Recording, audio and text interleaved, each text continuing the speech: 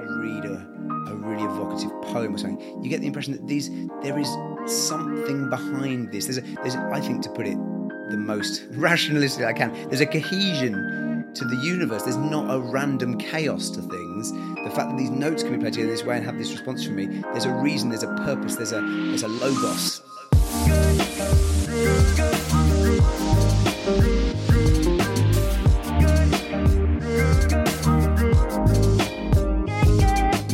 Hello and welcome to the Together podcast, a conversation about faith, justice and how to change the world. My name's Dan and today I'm joined by Emma and Abby. How you doing, guys? Good, thank you. Good, thank you. So today on the podcast we're hearing from Johnny Mellor, who heads up a Christian art collective called Sputnik. They started out in Birmingham but are now expanding to other cities as well. So Chris spoke to Johnny about the power of art to change the world around us, so make sure you stay tuned for that. But first, it's time for What in the World?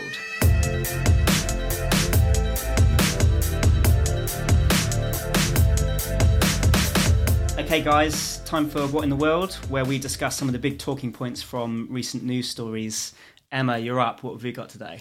Okay, so this is something that I first saw on social media.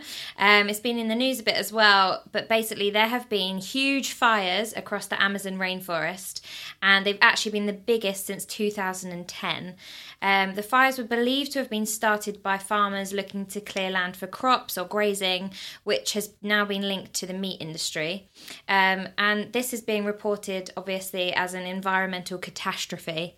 So what are your thoughts on it all? And what can we do to make change? So I think it obviously reflects on our increasing unsustainable demand for meat. We all love to eat meat, sometimes 3 meals a day. But that means that where does the meat come from? And unfortunately, our gorgeous rainforest is being destroyed because we want more meat. That's quite a hard lifestyle change to ask people to make. Don't know if you've tried to tell my brother that he shouldn't have meat. It's like, it's not the easiest thing in the world. He thinks I'm crazy. But that's ultimately what it comes down to, isn't it? We just want to eat it all the time. Yeah. I think this is a really good indication of how the meat industry impacts climate change, because quite often I struggle to get my head around it, and other people do as well, of like, okay, so is that about how once you have the cow, you have the meat, then you transport it in a lorry from one end of the UK to the other, and the carbon emissions from that.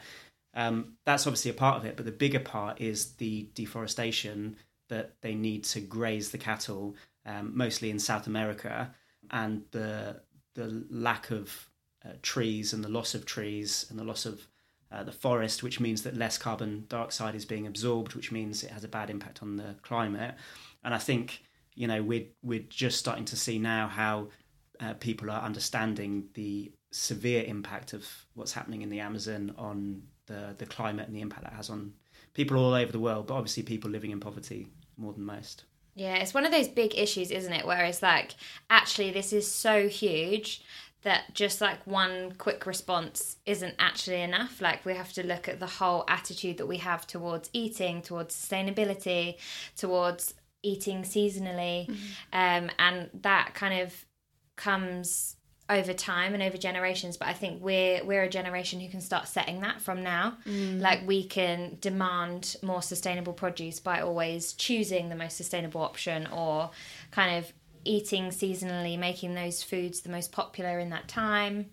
Because at Tearfund we have like projects, don't we, that help train people in different types of produce to create. Yes, I guess the key is in Brazil, there's farmers in the meat industry who are just trying to make a living, and it's, you know, maybe what their family have always done, it's what they've grown up, it's what they learnt to do, and they're doing it so that they can provide for themselves and provide for their families. So it's about empowering them to look at other options that might not be as harmful as the environment as the current meat industry. And so that's looking at enterprise, that's looking at different farming techniques and different products. And so Tearfund does do some work on the ground with young people, just trying to help them kind of implement their own ideas about how they can be sustainable financially and how they can make money for their families and for their communities that doesn't involve some of what they're doing already, some of what the farmers are doing already. That's really good. I think there's something in it as well for us to do about raising awareness, because there's 2,500 fires, and this is a huge issue in the Amazon at the moment. It's crazy just to think about, isn't it? Because obviously we see this in the news, but right now there are 2,500 fires in the Amazon. Yeah. What does that mean though? Like 2,500 separate fires? Yeah. Separate fires. And do they not like join together? That's how big the Amazon is, I guess. Yeah. That's crazy. It's huge, spans countries, isn't it? And that's what we were talking about before, isn't it? That actually no one's talking about there's rainforest in the surrounding countries to Brazil, including Bolivia, but no one's talking about the fires in Bolivia. We're talking about Brazil, because I don't know about you guys, but I grew up from David Attenborough and all of that, being really passionate about the rainforest. But I always attributed that to the country of Brazil and forgot that actually this is an issue that's much bigger than that. But there's a lot that we can do to raise awareness. This all started on social media, and it's a powerful tool to tell people about issues all around the world. And there's lots that we can do to say, actually, that's, the fires here are 80% bigger than they normally are every year. And that is going to have an impact on biodiversity, on animals, but also people who live and survive on the rainforest. And just think about all of that amazing information that we just haven't scratched the surface that's in the trees and the animals and the creatures that live in that place, and we're losing it because we're not acting fast to do something about it. Yeah, people have said that is like they're saying we're reaching a tipping point. Do you think like we've already reached the tipping point? What do you think? I think obviously the fact that there's more fires now this year than there were previously means that it gets more awareness. But I also it feels to me like there's more understanding of the situation now than there was even 2 or 3 years ago, where people are putting two and two together and saying, well, the fires in the Amazon mean it has this detrimental impact on the environment. And I just don't think that was around a few years ago. I think people would have been rightly concerned about wildlife preservation and all of the different species that live in the Amazon, but the kind of priority of climate change as a issue in society now means that people see that and they actually get worried about it, and they actually think, oh, I've got to do something. Whereas a few years ago, I don't think they would have made that link. So I think it really is a tipping point, and I think it's obviously a terrible situation, but good to see it being discussed at a world kind of political level and also in the media as well. Yeah, I definitely think it would be good to see more news on what you're saying, like have it more coverage on the fires in Bolivia, and there's fires in Angola and the DRC as well at the moment that are actually apparently even bigger. And I think because we're a kind of generation, aren't we, that if we don't see something, then it's not happening. Like we just think that it's to us. Yeah, and I think that's because so much is now visible to us. So we're so well connected with social media and with the internet, and we can get news so fast that we think that we know everything that's important, because we're like, oh, if it's important, I'll know about it. But actually then when we're not shown it in the media, then we're like, oh, it must not really be a problem. So actually it's so important for us to continue speaking up about these issues and keep on bringing it to the forefront of people's attention. So what are the things that we can do here in the UK, do you reckon, if you were to give advice to somebody who says, okay, this is happening in the Amazon halfway around the world, I feel a bit powerless because I'm so disconnected from that, but I can see it. What can we do in our everyday life to try and make an impact in that situation? I would say the first thing is to actually do something. I think it's very, if you're listening to this and you have that heart feeling, that gut feeling that you're not okay with this, actually go and do something about it. That's so much part of the battle, is that we read the things and we scroll past them, but making the action is what is so important, and what brings real glory to God, and the work that we do is so great. And then I said there's really something in, like we said before, about the food that we eat, what we actually consume is so important. The aisles of the supermarket and what happens in that supermarket is so important to climate change and to the world around us. So what we put in our trolleys and what we buy, not only the packaging that it sits in, the country it's from, whether it's fair trade, whether it's organic, it can all seem like such a massive decision and really overwhelming. But I just say start with one thing. So walk into a supermarket and decide that you're only going to buy what's currently in season, which is a huge issue. The rainforest is a microclimate, means it can grow food all year round, the same food. And we have a demand for avocados all year round, even when they're not in season, and tomatoes and strawberries. Actually, how about we go, it's the month of, autumn's coming into autumn now, what's autumnal produce look like, and only eating seasonal. And then once you feel like, okay, I've done that, I feel confident with eating seasonal, then think, okay, but how can I now focus on fair trade or organic? And those step-by-step changes. And then before you know it, you'll be eating a diet that's really healthy for the climate. Yeah, that's good. I would say another thing that we could do, I think, is acknowledge the influence that we all have. So definitely like speaking up on social media and raising awareness, and not even just on social media, but just in your friendship circles or with other generations that may not really be as familiar with this or think of it as much of an issue. But I think alongside that, knowing the power of your influence, so it's important to say, what are you going to do about it? So I think just sharing a post on social media isn't really going to bring about tangible change, but actually you could share the post and then say, alongside this, I'm going to now commit to not eating meat for a year, or I don't know, set yourself a challenge. And there's real accountability in that as well, because your mates will ask you about it after, and you're like, oh no, I ate chicken this morning. Yeah. So I would say raise awareness, but have integrity with that and put action with it. And I love as well, in terms of raising awareness, it's, you see people giving up meat or having meat-free Mondays. Those are conversation starters. People are like, oh, you've stopped eating meat. Why have you stopped eating meat? And then just having an understanding of how that links to a situation like the Amazon makes it so much more real for the people that you're talking to about the impact of your actions on something that's happening on the other side of the world, and it inspires others as well, which is great. So there's loads to think through there, but what do you guys think about the Amazon fires? Let us know by getting in touch on Instagram at We Are Tearfund. We'd love to hear your responses, but also, are you guys doing anything specific in response to kind of bridge that gap between what's happening here and what's happening on the other side of the world? We'd love to know your ideas. But for now, listen in as we join Chris and Johnny talking about art, justice, and changing the world.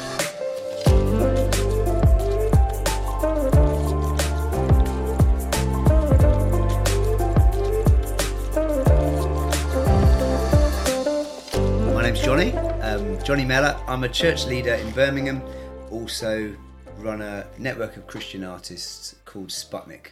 Cool. So we were just talking, and we've known each other for a while now, right? Yeah, for a few years. I don't know when, 3-4 years? Yeah. I came across you online. I heard your music. Your voice came to my ears. Floating on the wind. And I was like, I think you had introduced me to like another artist who you had worked with and stuff. Yeah, Mike. Yeah. And I was like, these people seem interesting. They're like, they're Christians who do art, but they do it well. I'm glad you caught that bit. So, like, what does that mean to you? What does doing it well mean? I mean, we were even saying just a second ago, like, definitions. Like, what even do you consider art? Yeah. I think working as a Christian in the arts, I suppose, and particularly in a church context, have found quite, in my life generally, I'd known this, but I think particularly came to a head when just trying to define an arts movement, who are we serving properly and things like that. The definitions became really important. Yeah. And my take would be that within the Christian circles I move in anyway, there is a misunderstanding essentially of what art is, and it comes, I think where I'm at the moment would be, it comes from an equating art and creativity as exactly the same thing. And sometimes people use this, both Christians and not Christians, they call artists creatives, don't they? Yeah. And I'm not saying people shouldn't do that, but I think that's interesting, because if by that you're saying an artist is just a creative person, that's all, there's nothing else to it, it's just creativity, I think that's where I guess I would differ. And I think many artists who are performing what they do at any sort of level of recognition in the world around us anyway, and probably work that leaves a mark, it has more to it than creativity. There's more going on there. Yeah, which is really interesting, because a long time ago now. I think it was our second episode. We spoke to Michael Bournet, who's a spoken word artist, and he was talking about this kind of idea of that if you're creative, or not even necessarily if you are creative, but this idea of creativity as a practice. Yeah. So almost like someone who goes to play basketball. Yeah. They're not going to stand there and go, I'm a basketballer. Yeah. They're not going to be like, I'm an NBA star. It's like, no, I'm just playing basketball. So is that the same thing for you in terms of the distinction? Or a Christian who likes, I like it when people are healthy. They don't call themselves a doctor, do they?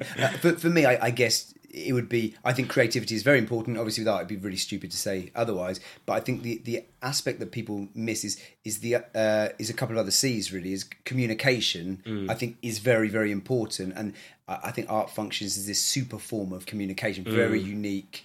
I think it was R.G. Collingwood, the philosopher, talks about real art, if you can call it that. It communicates this emotional charge. It communicates not just to your head, but also to your emotions in a way that's very hard to understand. And I think creativity is all good. I think creativity, just to be aware, I think creativity and Christian creative movements and things like they serve a real purpose in helping us to process, helping us through sometimes through traumas and things like that, helping us some catharsis involved as well. But it's self-expression, essentially. If you want to communicate in the way that art can communicate, you can't just rely on being creative and having a spark. You need to learn. The other C I'd use is craftsmanship. And the idea of the craftsman, the hours, the 10,000 hours thing. You know, people say to get good at something, you need to put 10,000 hours in. Now, I'm not going to split hairs on numbers, but I think there's a real truth in that. 9,607. You're not in, okay? Put in a bit more.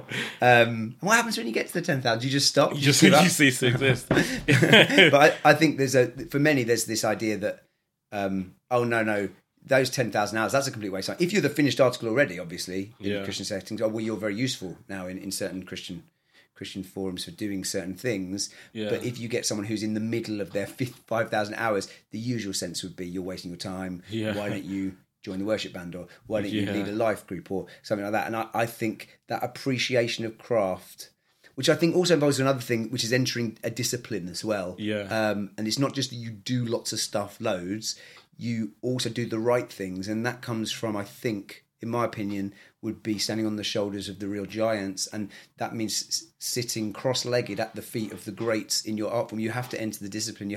That's, first of all, a respect for the discipline, which again, I think is problematic when for a lot of times for many Christians, they would look at artistic disciplines and they might want to pick bits from them, but they would not have respect for the people who are at the heart of those disciplines. And maybe for reasons that you'd understand, moral differences, kind of very hedonistic lifestyles, all of that, and lyrics and a vibe that's not edifying would be a word to use, isn't it?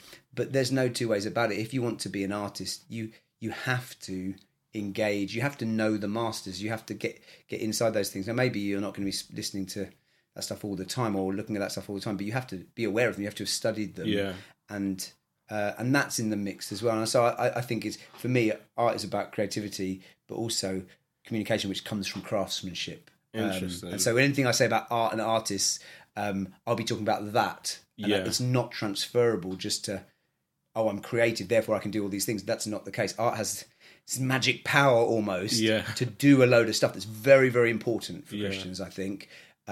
Creativity has another power to do certain things, but I'm talking about different things. So I think that's how I'd put it. Yeah. Awesome. Let's dive into that communication aspect of it, which I think is really interesting, because we had Rich de Castiglione. I think I said your name correctly. I struggled with that. But we had him on the podcast not too long ago talking about David's tent, talking about worship. Yeah. And he said something that was quite interesting to me. He talked about worship, songwriting as a service rather than as a kind of self-expression, ego-led thing. So how does that sit with you in terms of, if we think about art generally, particularly again from Christians, do we have this kind of responsibility for art to fulfill some sort of service? Yeah, I guess there's the two meanings of the word service come in here. I think in one sense I say yes, in another sense I say yes, but maybe no. But I guess there's a feeling of utilitarianism within Christianity, which is completely understandable and in many cases right, in that we churches, for example, other Christians, we want to use our time well. We realise our time on earth is limited. We realise we want to use the resources as churches. For the church I'm a leader, we want to use our resources well. And that means we don't just do anything. We ask the question, what's the purpose? What does it do? What does it achieve? And often those need to be measurable things, that's just the way it is.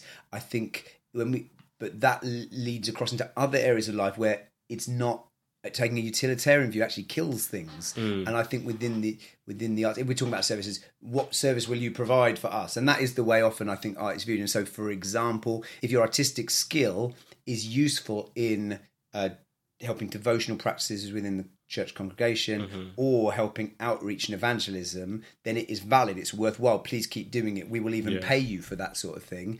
If it's not doing those specific things, then it's not, we won't pay you, but also it's not valid. It's something you should grow up out of and not do. Because I think, and linking with the word interestingly, I think service is what we do, in that as Christians we're called to love. We're always called to love. At the bottom line, why do we do anything? We call to love our neighbour. I mean, both Jesus and Paul boiled down every commandment in the Bible to that, essentially. Love God first for Jesus, but the two come crash into each other, really. And that means for the artist, I agree with your friend, for the writer, for the painter, essentially, if we ask the question, why am I doing this? The answer must be out of love. We love people. Now, there might be more going on. I need to get these feelings out. You might not be consciously thinking, I love people, so I will make this song or picture. But there must, if you're doing it for your own aggrandizement or your own, so you feel better about yourself, if that's really the bottom line, I think it's really important to step back, and because actually Jesus called us to love. And I think art, the main reason I think art is important, although there are other reasons, is it's a way of enriching society and community. It's of helping other human beings and enriching their lives, which is a way of loving people, and a very important way of loving people, and a way which Christians haven't proactively loved people in my lifetime, in the tradition of church that I'm in, I suppose. Yeah. So there is that very straightforward kind of, is this piece of art loving towards the person who's listening? And then there's also kind of like, is this piece of art loving in the sense that it is speaking into a situation, speaking on a issue or something going on in the world that kind of sheds light on that in an artistic way? Yeah. So I guess, so we could see, do you mean as in terms of the specific content shows love, or the act itself shows love? Yeah, I think both things are important.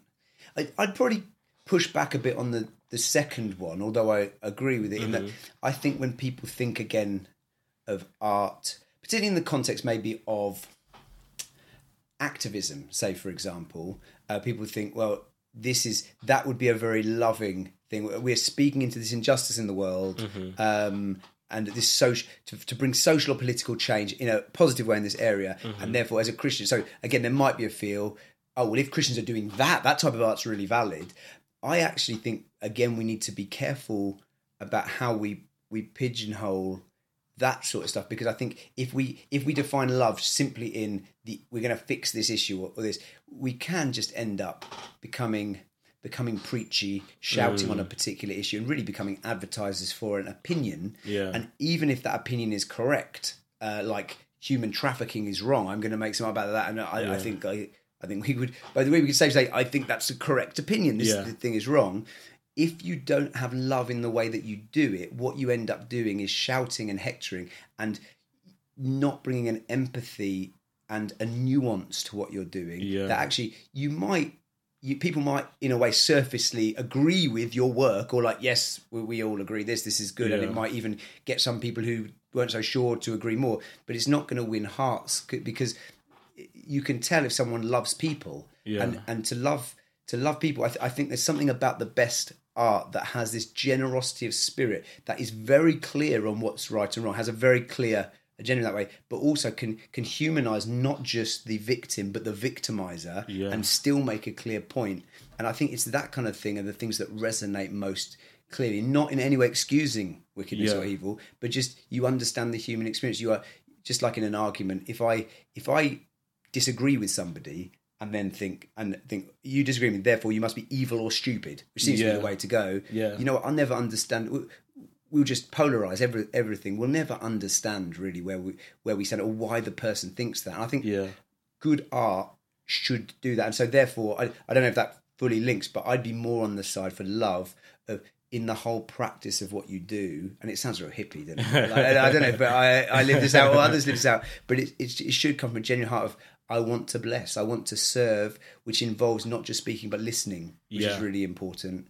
And the whole manner in which you practice what you do, not just your audience isn't the only important thing. What about the people you're making art with? What about the people who are facilitating your art? If you're in a band, the sound person, the promoter, that's it really important. And actually, as Christians, we're called to show love in all of those things, I think. And I know for me personally, I've fallen short on that before in my own practice, where I've been like, audience, change the world. I want to, this is really important. And I've been rude to the sound man, or I've dissed the promoter. And there's this disconnect that I didn't even spot. It's like, no, is this really, essentially, really probably what I was acting out this was about me. I wanted to have a voice, I wanted to have a name.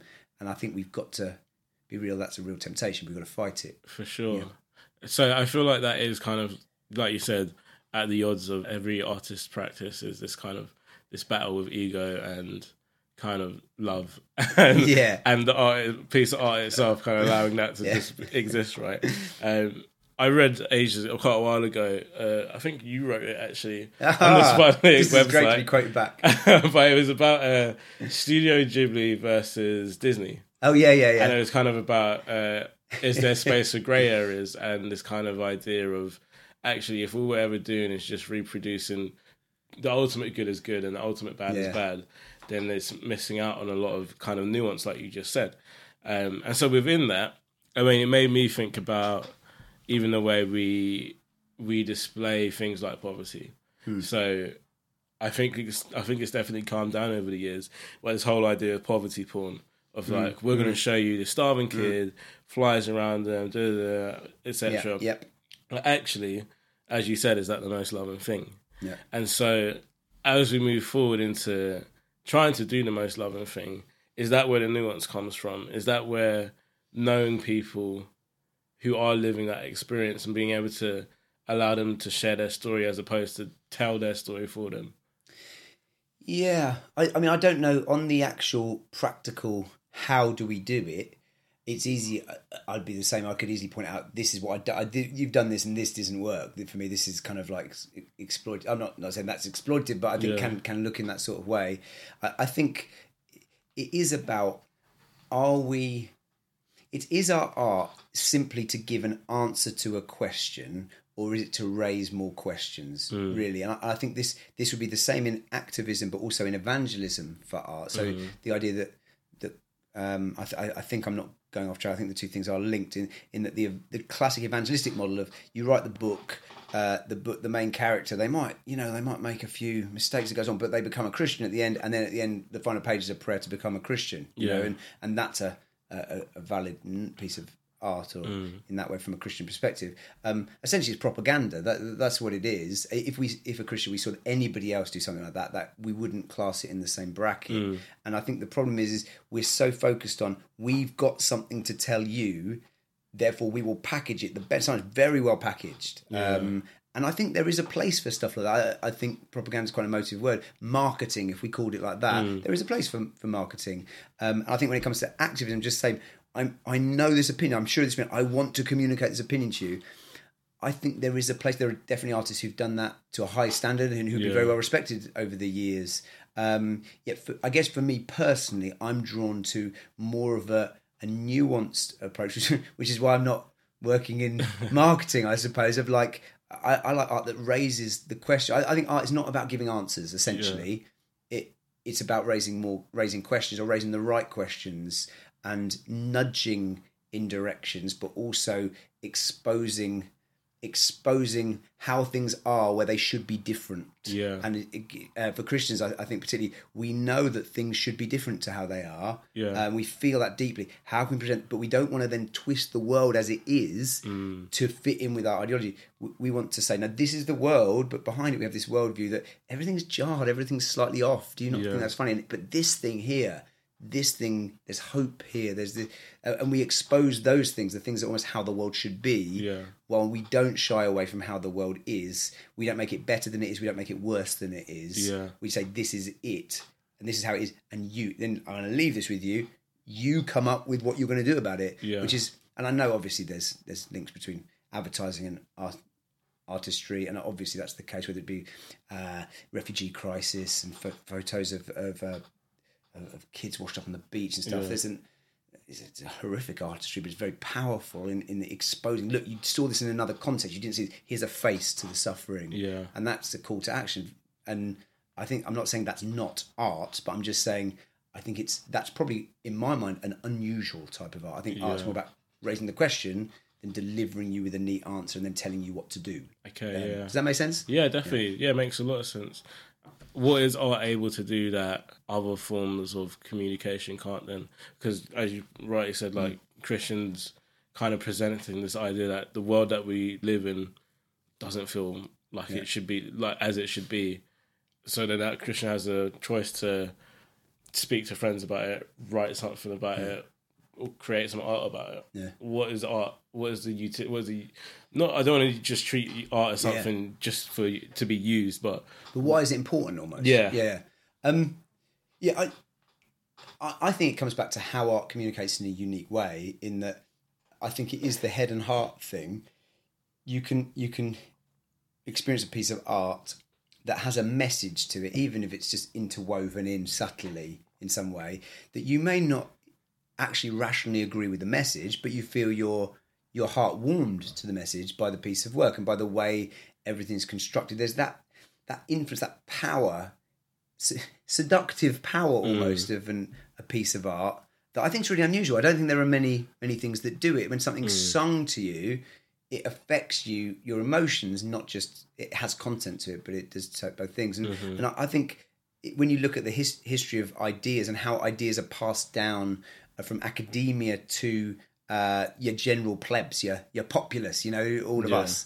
I think art usually has a very key role. And so an image I often use, which would be kind of taken from Christian thinker Francis Schaeffer, would be of, if you imagine a staircase, and at the top of the stairs, you've got the big thinkers, like the John Paul Sartres and the philosophers, the kind of the guys who and the ladies who write at university, and they write a bit in German every now and again, and footnotes and all that stuff. Yeah. And then you've got them at the top of the stairs, and at the bottom of the stairs, you've got normal people. And the interesting thing is, the ideas from the top of the stairs definitely influence the people at the bottom of the stairs. Yeah. But the question is, how does it work? Because on the whole, most of the people at the top of the stairs are not stooping down to write populist novels or making easily digestible kind of their content easily digestible. And also the people at the bottom of the stairs are not going to the top of the stairs. Yeah. Even if you've gone to uni, you forget what they've done within about 5 minutes. So how does it happen? And I think the idea holds when you look at different ideas. One of the key ways it happens is artists, if you think of the artists in the middle of the stairs, they are people who engage with the big ideas and they hold a worldview and they pass it down the stairs to the bottom in a much more palatable form that doesn't just mean it's easily understandable, but it's also attractive to people.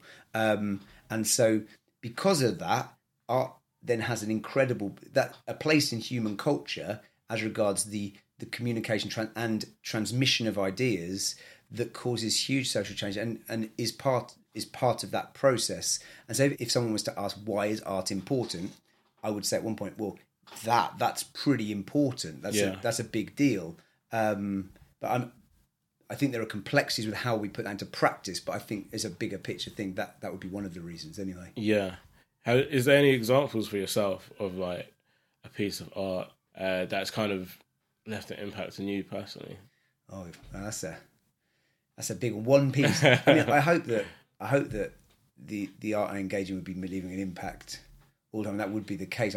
I guess there's that kind of that mix of entertainment. You get this when what should I watch on Netflix today? Like, do I want to be entertained or do I want to be made to think? I suppose. And again, there's an overlap probably between entertainment, well, definitely between entertainment and art. I'm just trying to think of specifics. I just think back, just exactly how this worked a number of times in my life when I've been kind of in a bad place mentally or emotionally, and have been got hold of, pulled out of it by artistic product. I think of a specific time was years ago where one of my favourite bands called the Mountain Goats, guys not Christians. John Donne had a very interesting relationship with faith, but I don't think he would call himself a Christian. Although I don't want to get that wrong, John, if you're listening.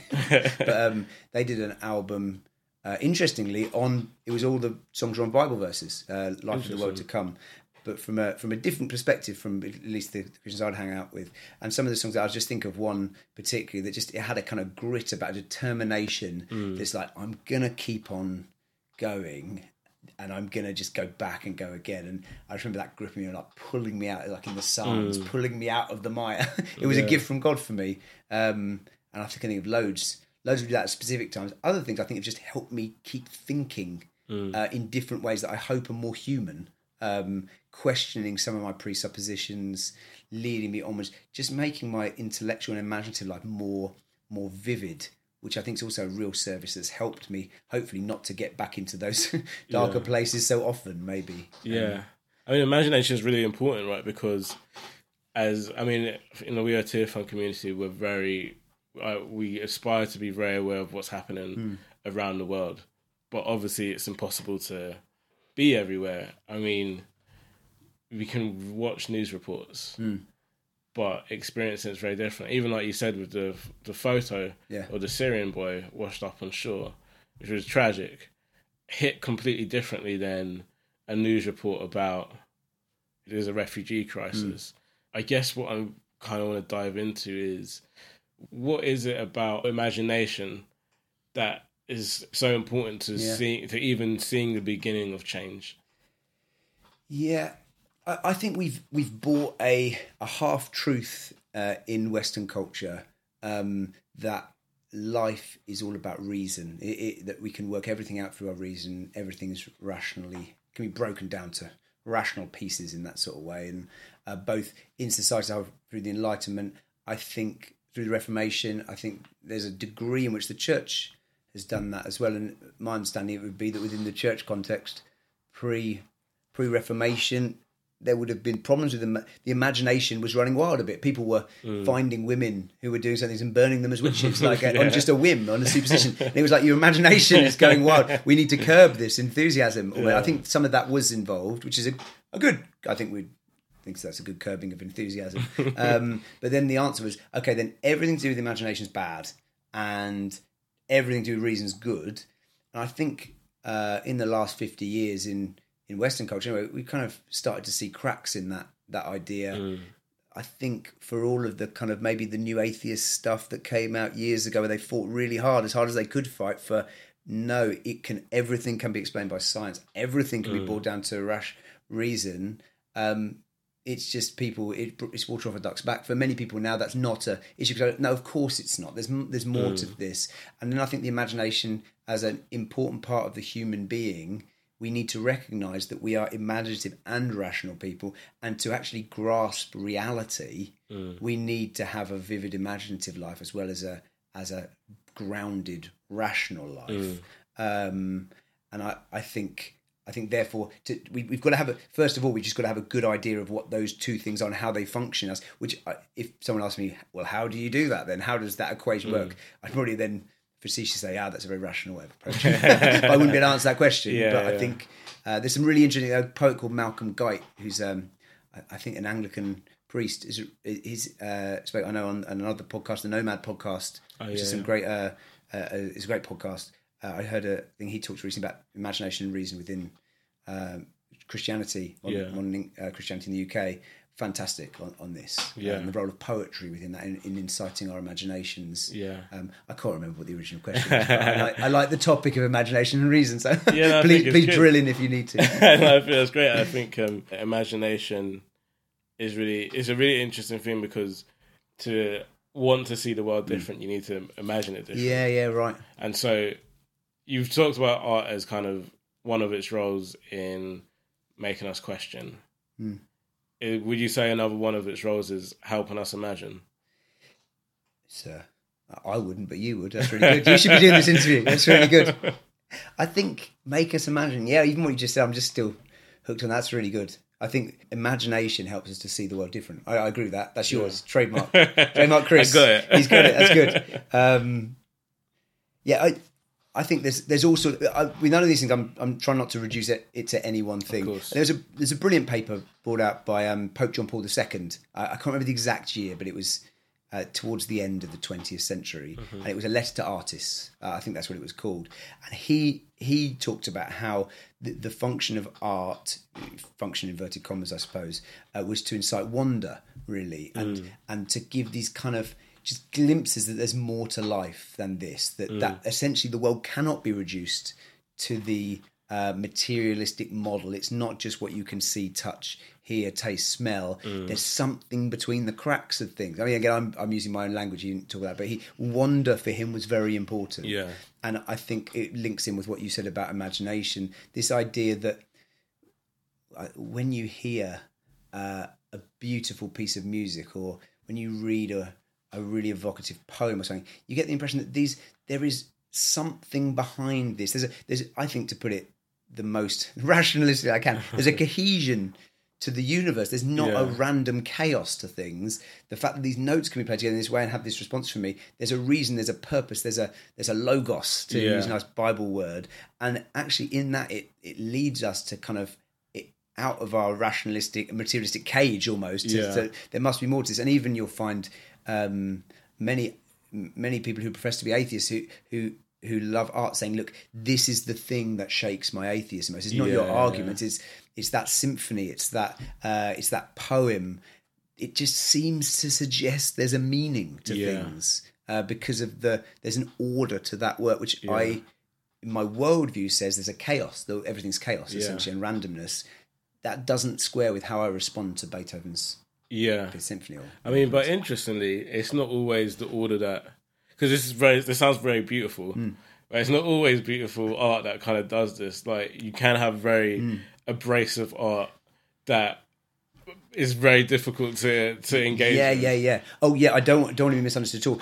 I think with that, though, and we may differ on this, I don't know, I think the abrasive art almost, it brings out, it's either by contrast or by bringing out very, very abrasive, and then suddenly a moment comes in, even if it's just a moment of order. It highlights the order in it. I heard a really interesting talk recently. I think I probably subscribed to this. Is the idea of the artist being a prophetic fulfillment of our call as human beings in the creation mandate in Genesis. So the idea you've got in Genesis 1 that God comes to a situation of chaos. It's formless and void. I think, or formless and empty. It lacks life and it lacks order. And what he does is he brings order and life. That's what he does to the chaos. He orders the chaos and fills it with life. And this guy put a very persuasive case saying, well, this is what artists do. We see the chaos of all these different sounds that are going on. The musician brings them together in a sense of there's a cohesion to it. And there was a friend there, actually, we were talking, and he's an artist, and he said, no, I love chaos. I love exploring chaos. And I kind of had that slightly anarchic sensibility sometimes as well. But actually, as we talk, we realised it's not that we love chaos. We want to almost, by highlighting some elements of chaos in the work, we are saying there's an order that needs to be brought to this. We're highlighting the chaos. It makes you feel uncomfortable. Bring it back to this, and then there's the juxtaposition of colours, it's juxtaposition of lines, it's juxtaposition I'll enunciate, of sounds. And I like that idea. I think I need to think about it more, but I think there's something about that.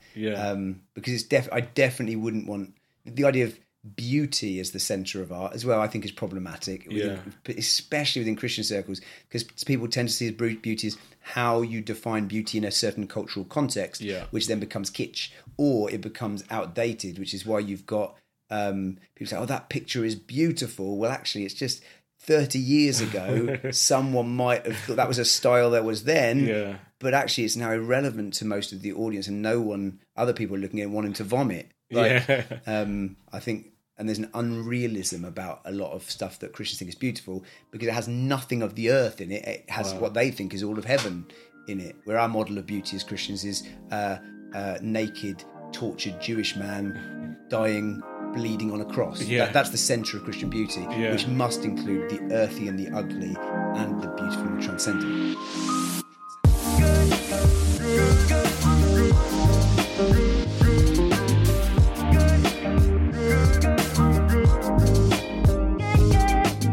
That was the end of part 1 of Chris's conversation with Johnny. What stood out to you guys? I love that art just challenges the status quo in society. It makes us think differently, makes us push boundaries by either pointing us towards, a better possible world, or actually pointing us towards the problems in the world that we just try to ignore. Art has a way of kind of raising it to the forefront, making us really face issues and face problems that we do just try and walk away from.